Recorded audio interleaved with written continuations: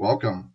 I'm Reverend Tim Earhart, and this is Daily Bible Reflections for June 25, 2023. Today's Gospel lesson comes from Matthew chapter 10, verses 24 to 39. Tussling with trouble. The student is not above the teacher, nor a servant above his master. It is enough for students to be like their teachers, and servants like their masters. If the head of the house has been called Beelzebul, how much more the members of his household? So do not be afraid of them, for there is nothing concealed that will not be disclosed, or hidden that will not be made known. What I tell you in the dark, speak in the daylight. What is whispered in your ear, proclaim from the roofs. Do not be afraid of those who kill the body but cannot kill the soul. Rather be afraid of the one who can destroy both soul and body in hell. Are not 2 sparrows sold for a penny?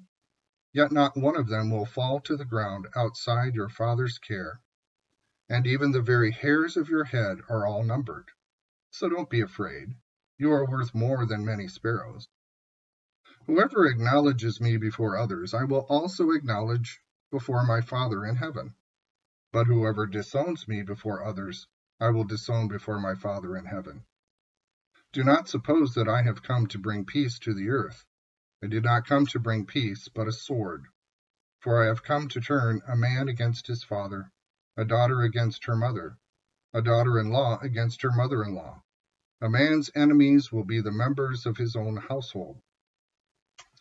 Anyone who loves their father or mother more than me is not worthy of me.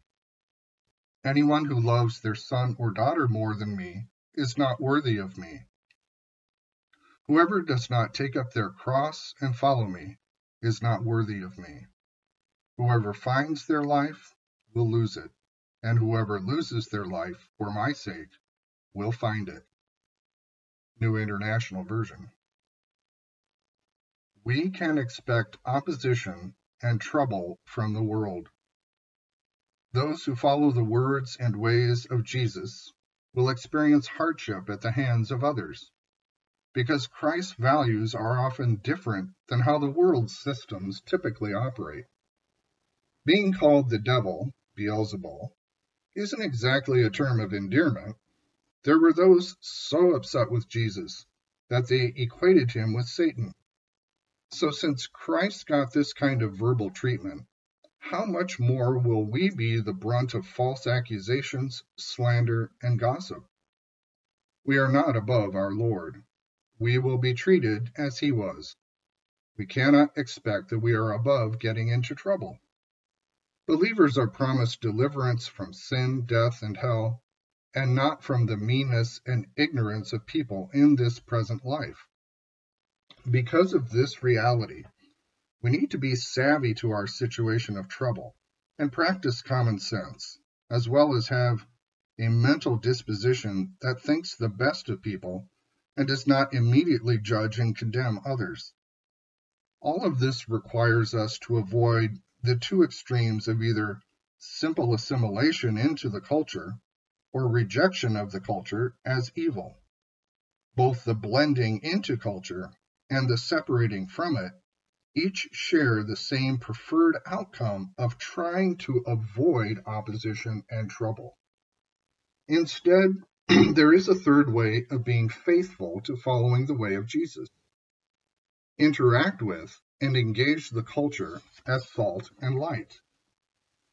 Assimilation causes us to lose our saltiness, and isolation hides our light. So let's find wise ways to understand truth and apply it in the concrete situations of life in this world. For example, we can discuss life issues about our jobs and school from a Christian perspective, so that we might speak into others' lives instead of just standing against something and complaining about it. How might we show both grace and truth in a particular situation? Are there ways we can give support without condoning something we oppose? And how?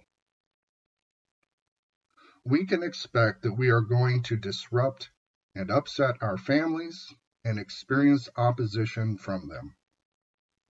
Unfortunately, opposition does not just come from the world, but within the very families and communities we love and rub shoulders with every day.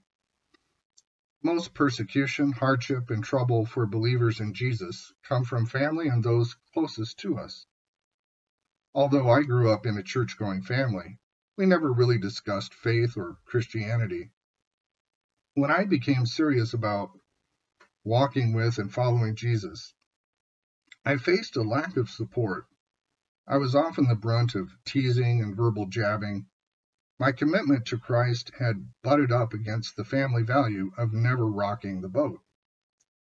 There was once a woman who experienced new life in Christ. When God grabbed a hold of her life, she had been on track to become the next Barbara Walters. But her newfound values of embracing the Beatitudes of Jesus rubbed the television broadcast world too much. So she went into radio. Instead of looking toward a lucrative life on screen, she settled for less money and no fame behind the microphone of a Christian radio station. Her family did not understand this, and marrying a preacher did not help the situation any for her.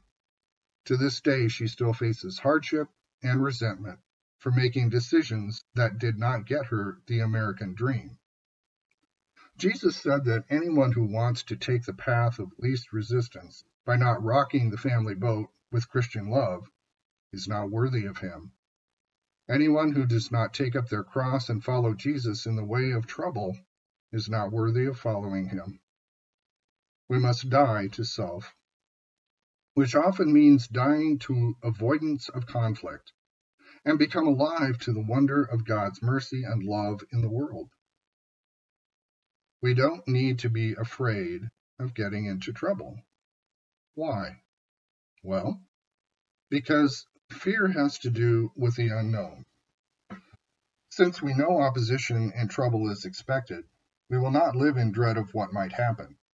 The early Christians actually rejoiced in their suffering because they considered it a privilege to be walking in the way of Jesus. We don't need to be afraid because we will receive special help. In times of hardship, we have a helper, the Holy Spirit, given to us for such times as these. And God isn't surprised by your hardship. The Lord will eventually deal with all that is wrong in this world. And the wrath of God is to be feared more than the wrath of people. God is watching over all the details of my life. If God cares for all the small details, how much more will the Lord take care of the big issues of my life? It is a privilege to follow Jesus into trouble. This is what is called upside-down theology. In giving my life away to Jesus, I find it. In getting into trouble, I find peace. In serving and taking up my cross, there is happiness, not depression. Sometimes things in the kingdom of God seem upside down, and that is as it should be. Facing trouble is really not the worst thing to be experienced. Being separated from God is. We are to expect opposition from the world and from family. Yet we need not be afraid, because tussling with trouble is part of what it means to follow Jesus. It is the way of the cross. So count the cost.